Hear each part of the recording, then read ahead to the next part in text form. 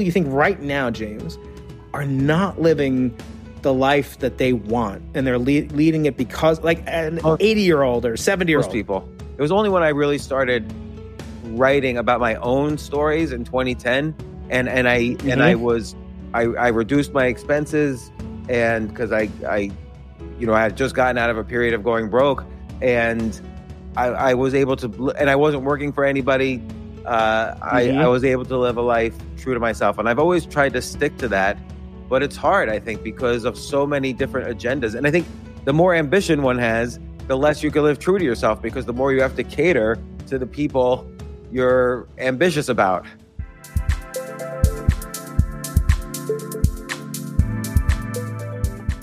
Happy New Year, dear listeners. Welcome to part 2 of a special 2-part collab edition of Into the Impossible with the ever-popular James Altucher Show and your host, Brian Keating. For your New Year's resolutions, Brian and James provide their philosophy for living an authentic life without regrets. In this fast-paced conversation, get advice for moving beyond childhood traumas. Hear, for the first time, Brian's side hustle pitches for the next blockbuster TV series.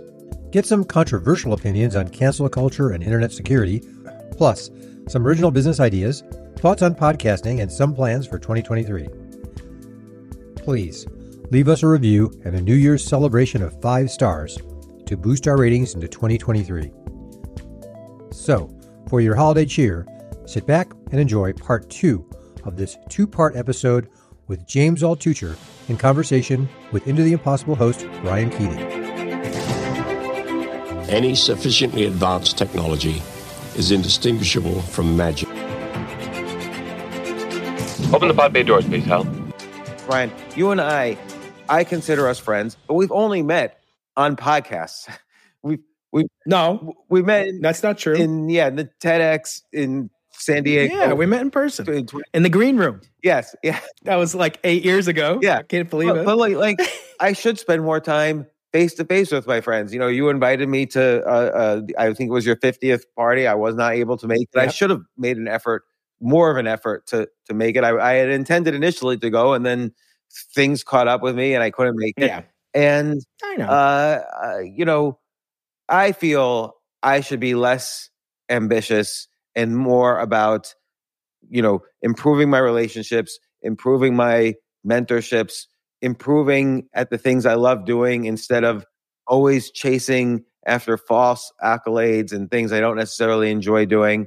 This is advice. Have you ever heard this book before called The 5 Regrets of the Dying? Yeah. So yeah, exactly. One of those is, as you said, I wish I kept up with my friends. I wish I had the courage to live a life true to myself, not the life others expected of me. I wonder how many people are actually doing that though. Like when you're, and these are people on hospice basically, or right before hospice, at the end of their life, there's some caregiver and a nurse that's asking these questions. I think she's in Australia. It's a great book. I haven't read it, but the summary is just like, it's one of these books like, it's like the book of the 10 Commandments. You just need to read them, I think. I wish I had let myself be happier. I wish I had the courage to express my opinions and my feelings, and I wish I hadn't worked so hard. So I see that. I wish I hadn't worked so hard. Nobody is on their dying, bed and said, I wish I spent more time on Zoom telecons. Definitely agree with that. But I wish I had the courage to live a life. How many people do you think right now, James, are not living the life that they want, and they're leading it because, like, an 80-year-old or 70-year-old? Most people. Really? Yeah, I could think. Who do you care about? Let's take Jay. You think Jay is living a life, Jay is living the best life he could possibly be living right now. Jay has no complaints. Jay and I have spent more time together in the last 2 years than you and I have. We had an amazing Chinese food. Working for James is my best time ever. Yeah, it's true. I know. It's pretty. How long have you guys been together? Does he still get you anniversary presents? 2016. It's 2016. 2016. Yeah. We even have given him a raise. Wait, is he going on strike? Jay, are you going on strike soon? No, never with on strike with James. Damn. Never on strike with James. James is probably the only employer that I would never go on strike with. Is this longer than most of your marriages, James? It's longer than all of them. So my business partner Dan, he's my partner in investing, and he's been my partner on several entrepreneurial ventures. He's been on this podcast actually about 6 or 7 times now because we did. Yeah. And we've been partners well, he started working for me in late 1999 or early 2000. So he was working for me. But we've been actual 50 partners since 2001. So that's 21 and a half years right now. And we have never once had an argument. Now we've disagreed. We've disagreed on lots of things, but we've never been I've never been upset, angry at him, and I'm pretty sure vice versa, which is a really great. I'm really happy about that partnership. I wish I had more of that in my life. Jay and I. But I think like living a life that's not true to yourself. Like my father, again, I ended up reuniting with him, but he always blamed like his mother, as like a 50-year-old, as, when I knew him as an adult, we were both adults. And he blamed like my mother didn't like even know how to breastfeed and this and I'm like, you're 50 years old, man. Like, like I'm overweight. Like I could lose another 15, 20 pounds you don't easily. Seem overweight. Well, I carry it well. I did drop 5'11". Yeah, how much do you weigh? 5'11", 5'12" with the afro. How much do I weigh? Yeah. That's very personal. I weigh north of 200 pounds. All right, so well, I could lose 25 pounds and be really, then I'd be as ripped as you are looking right now. Okay, I'm at the upper end of my weight in my life. Like, so I'm 5'9" and I'm 160 pounds. So really, I feel like I should be. Normally, I've been around 150, and for some reason now I'm 160, and I don't know why. Well, some reason I don't know what happened the last couple of years. Well, not that you were like jogging 6 kilometers a day, back. I wear the same size clothes. I have a theory that I've been working out more, and muscle weighs more than fat. So that's true. It does. But when my father would say things like, and I have one of my sons is like, I call him my twin. And he looks like me. He acts like me. He's got the same personality. He wants to have a podcast. He wants to meet Jay. And he's overweight. As I was really overweight as a kid. He's not as bad as I am, and he's much taller. He's like super tall. He's almost 5 feet tall, and he's just 10 years old. But when I look at him, and I'm like, okay, so I was overweight as a kid. Now, if I go to a therapist, and we have this like Matt Damon, in Good Will Hunting. Remember that movie? And like if I've learned anything from movies, James, is that to have a psychological breakthrough, a man has to like become completely weepy, teary, and just bawling on his therapist, Robin Williams' chair, right? Okay. So like, let's say that's true for me because my parents got divorced. My father abandoned me, my older brother and me, and went off, created a new life, got remarried, didn't talk to me, did his thing. Then, and I live with my stepfather who had, he would drink a lot. He would hit, on occasion, just discipline. I wasn't abused, thank God. And I have a lot of respect for what he did. But this is just the reality of my life, right? It happened. I was uprooted. I moved 5 times before going freshman year of high school. It was a lot for me. And so you could say, oh, well, like, that's why you're overweight. As a kid. And that's why maybe you're still overweight because you haven't dealt with this childhood trauma. Maybe I do need that, James. Maybe I need to go to Robin Williams and just break down, bawl my eyes out. But I haven't, whatever. I'm not saying anything negative about psychotherapy. I think it's fine. But then I look at my son, he's also a little overweight. Again, not nearly as much as I was. He's had like 2 loving parents, never divorced, never moved, never lived in a different room. Goes to great school, has a lot of, and he's like, oh, so in other words, if I'm like blaming my childhood as a 51-year-old man, I think I'm like kind of a loser. And I think, to do that, like people are like, well, maybe you just need to get in touch with this childhood trauma. And I know you had challenges and you had issues. But like, I think there has to be a statute of limitations when you are like, first of all, I'm like, now I'm taking care of my mother. Like I'm financially, my brother and I, we have to support her. She's in her 80s, right? And she's not married, my father's dead, so I'm taking care of my children. I'm taking care of my parents. It's very awkward. And my career is in like full bloom, right? And I'm doing all these side hustles and, but like, you got to stop blaming your past. You got to stop blaming your parents. That's true, but living a life true to yourself is more than that, right? Like maybe you're working for a boss so you're always trying to kiss his ass because you want promotions or whatever. Or maybe you're married to someone who politically is one way and you're politically another way, but you can't say where you feel politically because you're afraid she would lose interest in you. Or maybe you're a salesman, so you're always trying to please the people you're selling, there's a lot of reasons why. Like I feel from the year 2000 to the year 2010, roughly a 10-year period, maybe even longer, maybe 1995 to 2010. I was totally not living a life true to myself. It was only when I really started writing about my own stories in 2010, and I reduced my expenses, and because I had just gotten out of a period of going broke, and I was able to, and I wasn't working for anybody. I was able to live a life true to myself, and I've always tried to stick to that. But it's hard, I think, because of so many different agendas. And I think the more ambition one has, the less you can live true to yourself, because the more you have to cater to the people you're ambitious about. Yeah, but I mean, do you feel like the fact that you weren't, that's a specific circumstance. So unless you're totally self-employed or inherit money or, born, on third base, at a certain point, when is the statute of limitations when you are out of the nest? Every decision at some level, you could have quit, for right? Me, I mean, you felt pressure that you couldn't, but you could have quit, right? I mean, I didn't care what my parents. You weren't a slave. The day after I left their house, like when I was 18. But sorry, you didn't talk to them. You said no, I didn't care what they thought. You didn't care, right? So that was living a life true to yourself. So from 18, at least with the vector in the direction of your parents, you were living a life true to yourself. And now you're certainly living. In other words, I guess I'm skeptical of these notions of catharsis, that like everything has a root cause, or, Freud thought everything was traceable to sex, or, Frankl thought everything was traced to like searching for meaning. And, there's kind of like I said, a statute of limitations when you were an adult, and yes, you may have been actually traumatized. I mean, you and I have multiple mutual friends that have been like legitimately traumatized, abused, and so forth.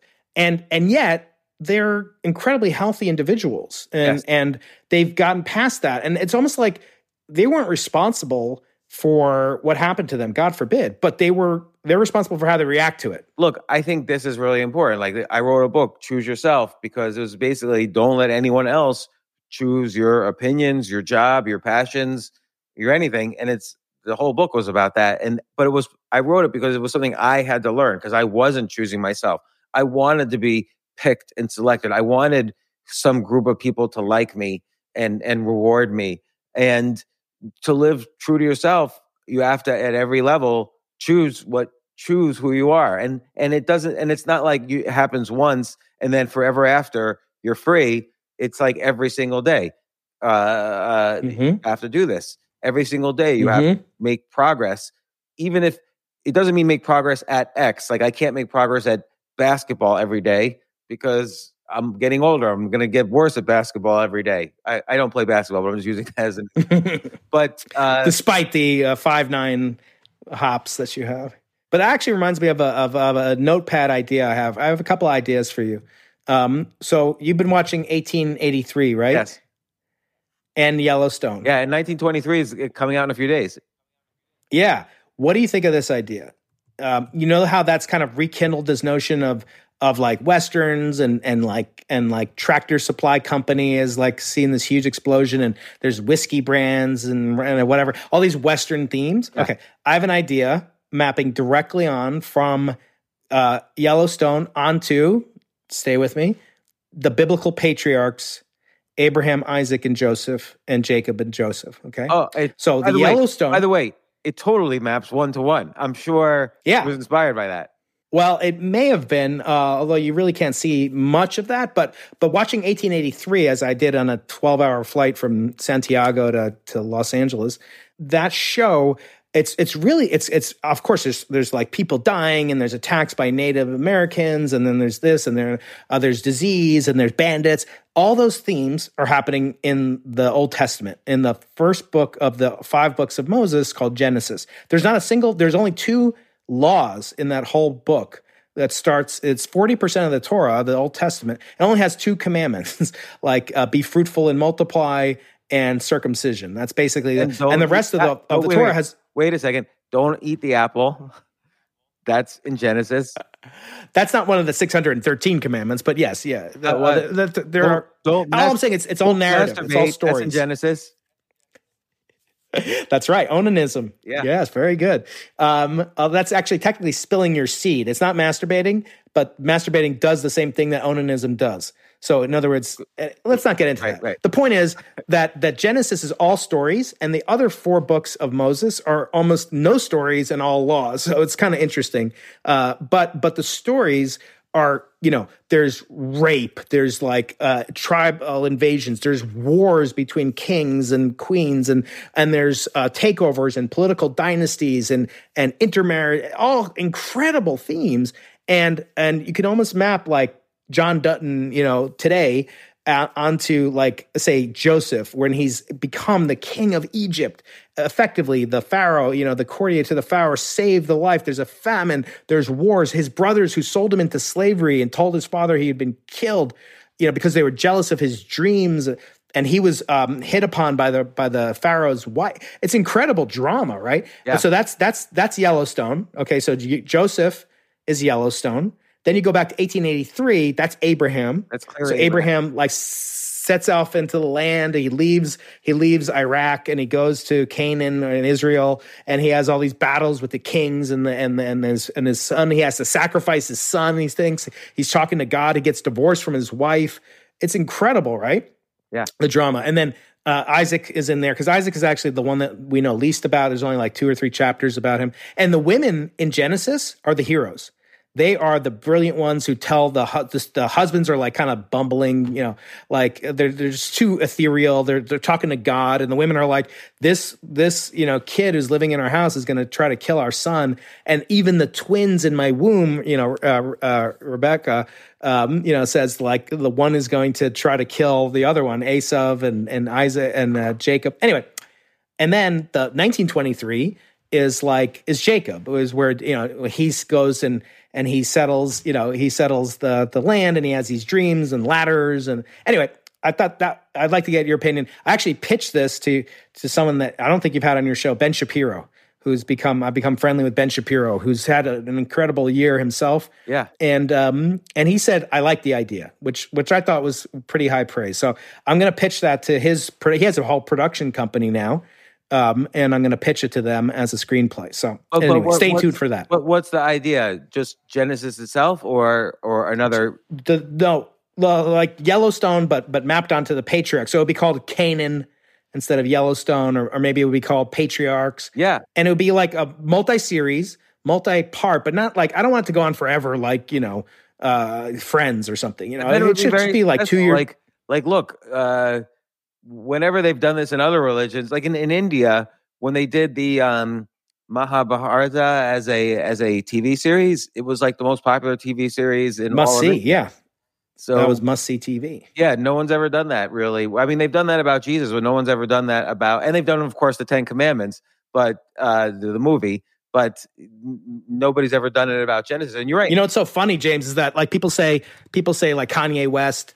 Will say, I love the way, by the way, that we have to respect his choice of name. Like we have to call him Ye, or it's like not respect. Who cares? This freaking loser, anti-Semite, scumbag. I'm not going to call him Ye. I agree. F him. It's a shame this stuff has come out about him. I do think he's like the greatest music producer, at least for hip hop of all time. Regardless, he might be. But that's, again, I just did a video about this guy Fritz Haber, who won the Nobel Prize in chemistry, who invented fertilization techniques and also invented the tools that created the gas chambers and created chemical warfare. He's called the father of chemical warfare. And I have this video called "The Man Who Killed Millions and Then Won a Nobel Prize." But anyway, so you could be very smart, but you can be very evil, right? So intelligence, wisdom, and knowledge are totally different things. Yeah. And so that's one idea that maps. And the reason I think it'll be so successful is that people have this romanticization about the past. Like they forget about like how, even after seeing like a guy gets bitten, I'm not spoiling it too much, but let's say someone gets bitten by a snake in 1883, right? And then it's like a death sentence. You sprain your ankle and you're dead, like we have this, but like sales of cowboy boots and Western and the Airbnb where Yellowstone is shot, the Y in the barn, that's like rents for like $10,000 a night now. Anyway, people romanticize it. They're moving to Montana. They're changing the culture and the lifestyle. But But the same thing could happen, with respect to the Middle East. Like the Middle East is kind of having a renaissance. There's more peace there. Maybe not with Palestinians, but that'll happen. I hope. But the rest, UAE, Dubai, the World Cup is in Qatar. There's like almost a renaissance in the zeitgeist that people are getting very, very infatuated with Middle Eastern and the culture and the hospitality of the Middle East and showing that and how it traces back literally thousands of years. It's not like made up. You can call the Bible, whatever you want, but the culture, like those things, family dynamics, where the role of women, the role of children, those are all crystallized back then. One thing I'm always interested in is, I think, first off, I agree. I think the story of Genesis would make a great TV series, whatever. But I would argue if you take any topic and map Genesis onto it, like they did, like you're making the comparison with the Yellowstone, that's going to be successful. So you have to decide: do you want the topic to be biblical, or you could make a science fiction space opera like Star Wars? You could map Genesis onto Star Wars, because there's a generational thing happening, and there's about who inherits the family power, essentially, and all these things happen in many stories. What also is the books of Samuel 1 and 2, I think would make a great series, because that's King David, which is arguably the most interesting story in the Bible, because that's got real palace intrigue and wars and deception and betrayal. I mean, so does Genesis, but I think even the books of Samuel even more, with King David and King Saul and Solomon, mm-hmm. and then if Israel split in half after Solomon. So mm-hmm. we could what we should do? We should just take every section of the Bible and turn it into a TV series. Because exactly right. So that's one of my ideas. Then the other one. Okay, so what's the problem? Like when people get really famous, right? So they're getting really internet famous, and people are saying like they'd rather be famous even for doing something bad. And that's why Ben Shapiro actually does something important, where if there's a mass shooting, like at the nightclub, the LGBTQ nightclub in Colorado last month, he won't use the name of the shooter. He won't ever mention that. And whereas the New York Times, they'll print the name and his upbringing, and he can blame his mother because he was overweight. He used to not to, historically. When I look at that, but then you've got this whole thing where people are, some people are saying to Elon Musk, you better have a food taster. And, then you get so big that you become like a target, and everything you say, and you make fun of pronouns, prosecute Fauci and this and that. And you get death threats, right? So, or you get doxxed. So imagine a service. So this is anti-doxing as a service, ADAAS, okay? And then, so you go out there and you basically do what's called a white hat hacking thing. You find out everything about Jay, that you can possibly find out. And then you just protect him against all these different threat vectors, so it's basically like insurance against, Jay getting doxxed, he works, he just moved, back to Malaysia. I don't know. They're just making stuff up. So what do you think about that? As more things in society become more kind of highly prized, like fame, attention, I think it's going to get worse. People are going to go after Josh Peck. I've become friends with Shua Peck. He's has to have security. It's insane. Yeah, no, maybe he's got 13 million followers, but I think it's a good idea if it were possible. It's sort of like cybersecurity. Like cybersecurity is an important industry now in society, but as has been described to me by cybersecurity companies, the good guys will never be as good as the bad guys are at creating the threats. And so for doxing, I think it's very hard to create that as a company. Now you can provide insurance against doxing. That might be a company. Exactly. So that's right. That might be another thing, and then you have to just figure out if someone's gaming that or not. But to prevent it, you can provide consulting to help prevent it, but it's unpreventable.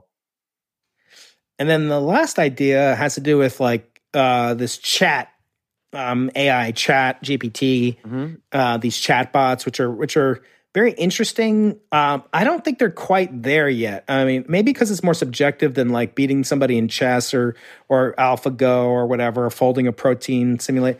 But you have these things. So I guess the analog would be kind of something that tests for biases in these chats. So I got one from my brother yesterday. He put in like, what is the Great Reset? And write 3 paragraphs about the Great Reset and why Carl Schwab is trying to have a social credit system implemented. Just for fun. He sent me the output of it.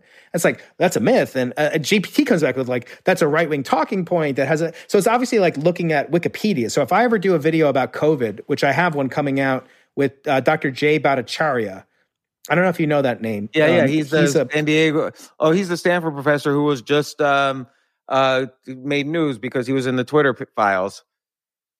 He is in the Twitter files, but the reason he was in the Twitter files is because he's established what was called the Great Barrington Declaration, which was a common sense protocol that we should work to not do social lockdowns and complete society shutdown, which we did do, because that would have ultimately negative downstream consequences on mental health and physical health and economic health. And he's an epidemiologist and a medical doctor at the Stanford Medical School.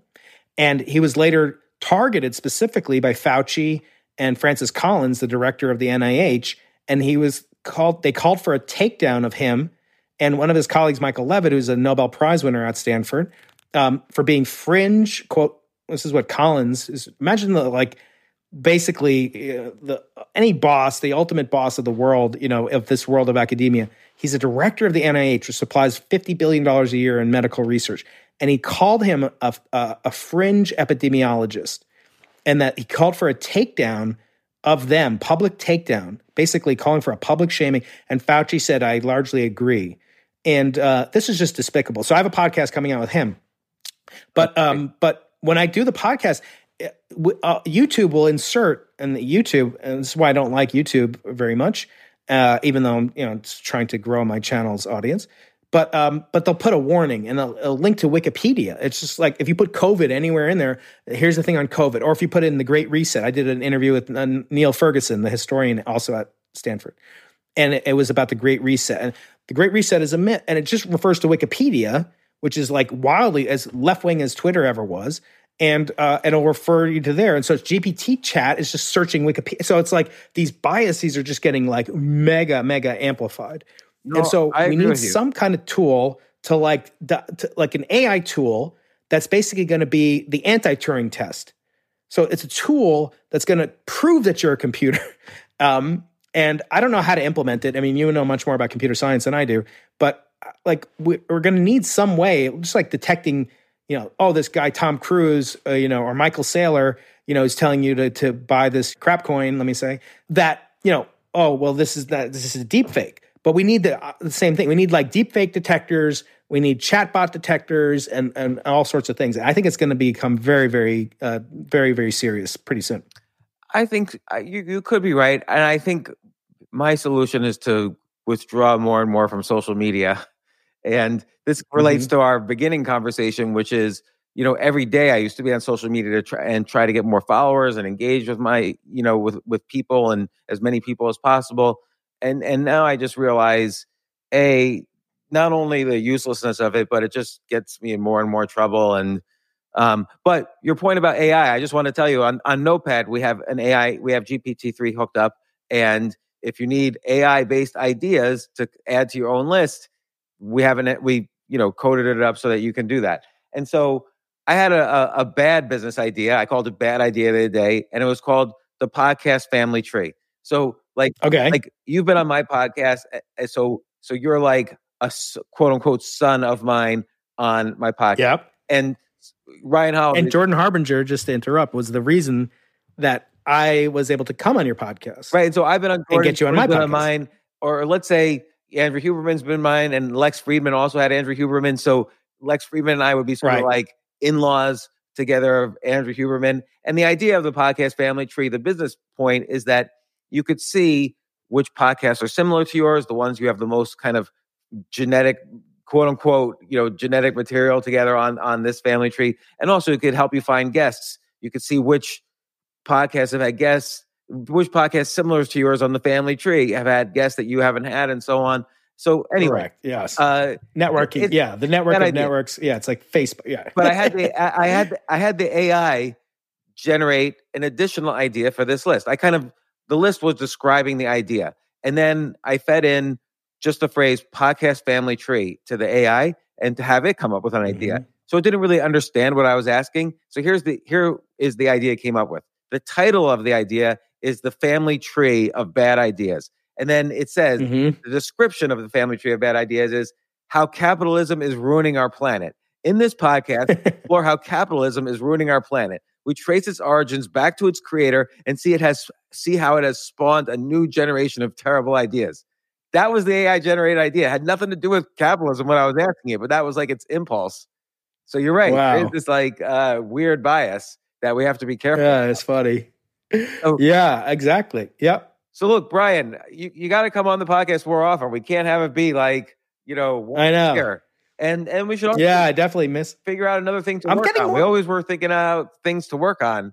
Well, we had a pod pub, which, we should get back to, distilling books. Are you still bullish, on podcasting as a big thing, or you think we're reaching peak podcast? No, I'm we're up to 4 million. I don't see the podcast world growing, but it's not shrinking either. And I think there is always a voice for people want to listen to things when they're driving to work or they're at their gym. They can't watch things; they listen to things then, and they want to hear good ideas and interesting ideas and insightful ideas or good stories. True crime is the biggest podcast category, actually. So I think people always say books are dead, and now they're saying podcasts are dead. None of these things are true. It's just that TikTok is amazing.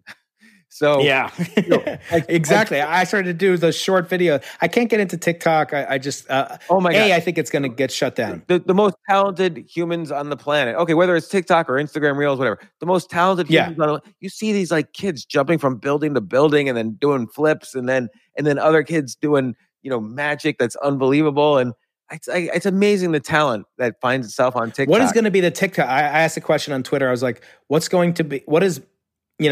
now there's post news and then it was Mastodon. I was like, what is post news going to be the Mastodon of, because Twitter's just going to stay, right? I mean, you're still pretty optimistic about Twitter, even with Elon. Yeah. No, I think Elon Musk is going to do a great job, and he's already doing a great job.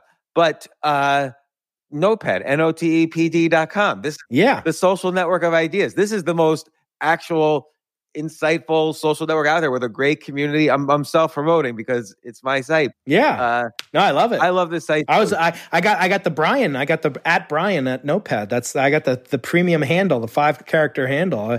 That's thanks to Jay setting it up. You're going to get offers for millions for that. Oh, I know. I'm going to sell that squatter domain and squat on that. So last question for you maybe is it revolves around. So one of the things that's been hard for me is I get paid. I'm a public, university professor. I get paid fine. But, obviously I get sponsor opportunities for the podcast. And you always said, when I was first asking you, should I accept this, click, CPM, whatever that stands for, cost per mil. And I said, should I accept, $1 per whatever, $15, $20. And you were like, well, there's the actual money aspect of it, which is important. But then there's there's kind of the prestige that you are in a category of people that can advertise and monetize your podcast. Right. I think that is valuable. But now it is also an overhead. There's a burden. There's managing expectations, and there's looking for advertisers. Then there's vetting their things. Do I really want to do manscaping again? How much is there left to mow on my lawn? Whatever. And just for the brand, and I'm supposed to be a serious professional. And then sometimes it'll be some program, they'll put in eBay, and it'll be 500 decibel loud. Get your Christmas card and whatever. I'm well, I'm assigned. I've got a Nobel Prize winner on right now. I guess I'm asking you, should I don't need the money, necessarily. It's not that much. It is a workload. It is a kind of managerial overhead, a burden, bandwidth detractor. Okay. So your pain point. So let's just look at the pain points first. One is there's a reputation thing. You say you're a serious professor. It looks weird when you're talking about manscaping and whatever. Second is the managerial overhead. Third is what? The third is giving something away for free. On one hand, it could increase your audience, right? Because people I just skip over. Even your ads, half the time I'll just fast forward, 45-second skip. Yeah.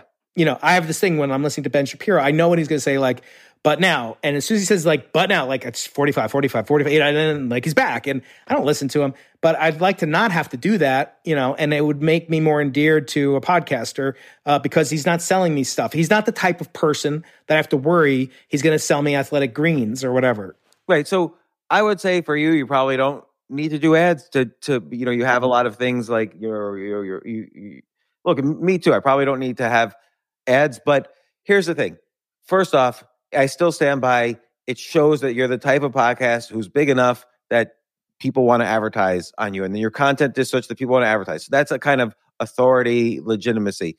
But a lot of your pain points have nothing to do with ads, but like managerial overhead, you can use a third-party ad placement agency like Midroll to do all your ad placements, and you could say, I don't want to do any host-read ads. I just want to do ones that are read by someone else and placed into the podcast. I want to have nothing to do with them. So then you have zero managerial overhead and zero personal stake in what you're advertising. You still have this thing that you are in a category of someone who's pitching you, to my audience. Now I'm like a salesman. But it's not you personally, like I'm a vector to sell them. Yeah, sure, I agree. It's one step removed, but like if let's say I just like this all in podcast. I think one of the reasons I like listening to them is if I'm going to sleep, I'm not going to get interrupted with some ad for eBay in the middle or some ad for I don't think you need Athletic to do, Greens. I guess I don't think you need to do ads. One reason I like to do ads is that I also feel everything I do should have at some point should be profitable, because that's another way of measuring that I'm doing something that is, I don't want to say worthwhile, but it is doing something that is hit some bar that people have said, okay, this is worth it. And the problem with that is that, yes, right. So as long as you're not like, I have to break even or I have to, make money, I think that's when it becomes like, I got into this for fun. Unless you're like Joe Rogan or Ben Shapiro. But or Tim Ferriss or, exactly. Or Andrew Huberman, who won't come on my show. Like, I like to know that everything I do pays for itself.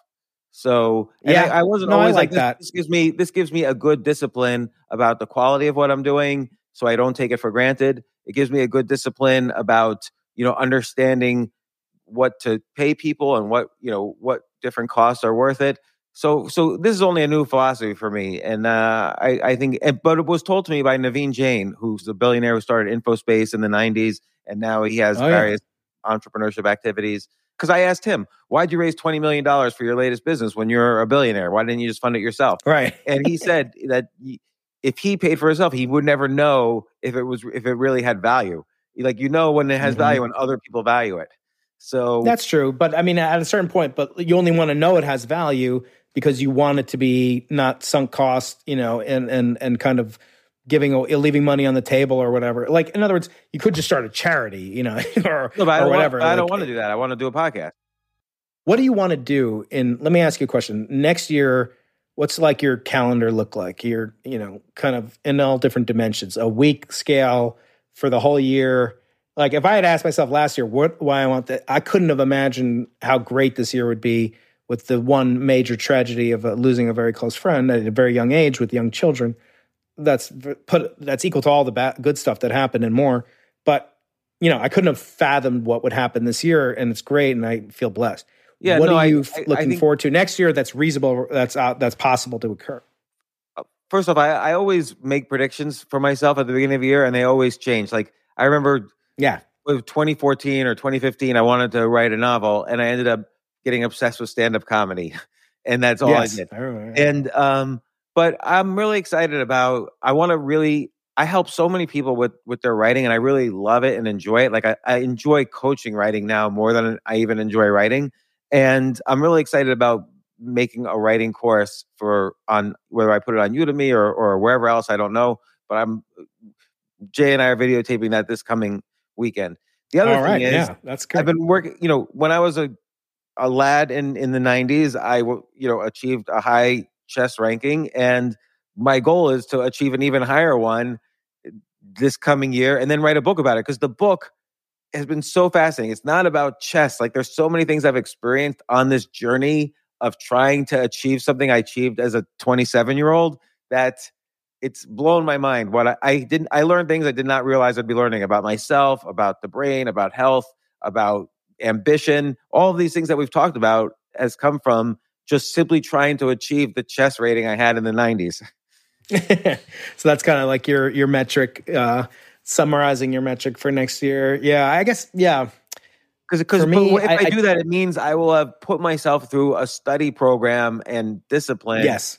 To a level that I've never done before. Like it's much harder for exactly. No, I get it, and it's kind of like an encrypted, very dense encryption that summarizes a lot of things. And what reminds me of a very famous Russian physicist who was the intellectual son of another great Russian physicist, Yakov Zeldovich. He said that this guy Zeldovich would always tell him, he would say, like when he was a young man, he said, "You must take your son or daughter skiing. Like that's your goal in life." And he never knew what the hell he meant. Like, first of all, he was single. Second, he didn't have any kids that he knew about, but he was like, what the hell is he talking about? Like, imagine what it means to take your kids skiing. You have to have physical health. You have to have a kid. You have to have, maybe have been married. Oh, even. That's so interesting. Yeah. And then you have to have the wherewithal to God, go there. And that is the perfect Isn't that interesting? Analogy. Sorry to interrupt. Yeah. Yeah. Because that's right. Because like I realize now I need to think. And this I realized a while ago, but I've been needing to think about my nutrition. I've been needing to think about my sleep schedule, my stamina, my energy. So I have to exercise. Studying. Energy. Yeah. And just neuroscience. I've had to learn like what things just at the age of 50 are different than at the age of 27. And I always thought I was very good at learning how to learn, but there's a different level now achieving something at this age that is the industry itself has changed. The chess world has changed, but I've changed. So the discipline is like enormous. It's much more than what I thought I needed. It's like, imagine I tell you, James, you're going to come in last in your final race. You're like, what the hell? I don't want to come in last. But if I say, oh, you set the world record for over 100-year-old speed walkers, you'd be like, hell yeah. Like, that'll be awesome. Like, just to know that. So anyway, I wish that you will have at least the fourth power of my chess rating coming this year, and that you won't have to cheat to get there, with putting something, in some orifice of your body as alleged by somebody about somebody else. But I do wish you all the best, and yes, I hope that we can talk a little bit more frequently and maybe get together. I'll tell you, I have a really cool kind of adventure that's coming up in January, February that involves something we've talked about. Well, I'll talk about it later. It's related to Sam Bankman-Fried, though. So I'm going to need your advice. I'm going to go visit him. All right. Let's. I want to get him on the podcast, but I need some help in vetting it. He doesn't know about this at all, by the way. But I'm going to be in his neighborhood, so I figured I'd give it a try. The Bahamas? Yeah.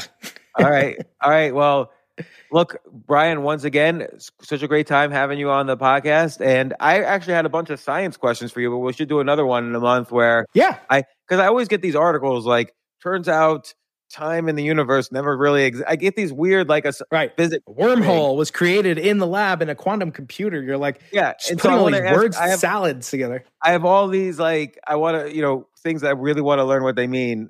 Because I want to be your house, your science. I want you to treat me like I treat my grad students. I believe totally exploitative. Going on strike, I will do that. All right. Okay, Ryan. Well, happy Hanukkah, Merry Christmas, everybody out there, and can't wait to talk to you again soon. Okay, talk to you later. Bye. Bye.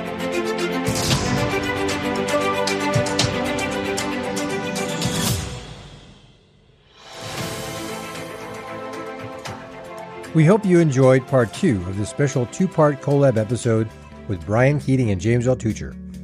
Please help us celebrate New Year's and subscribe, rate, and review wherever you listen. Get more of James on his ever-popular James Altucher Show podcast. For a chance to win some actual 4 billion-year-old space dust, subscribe to Brian's mailing list at briankeating.com. Happy New Year from all of us at Into the Impossible, and resolve to always be curious in 2023.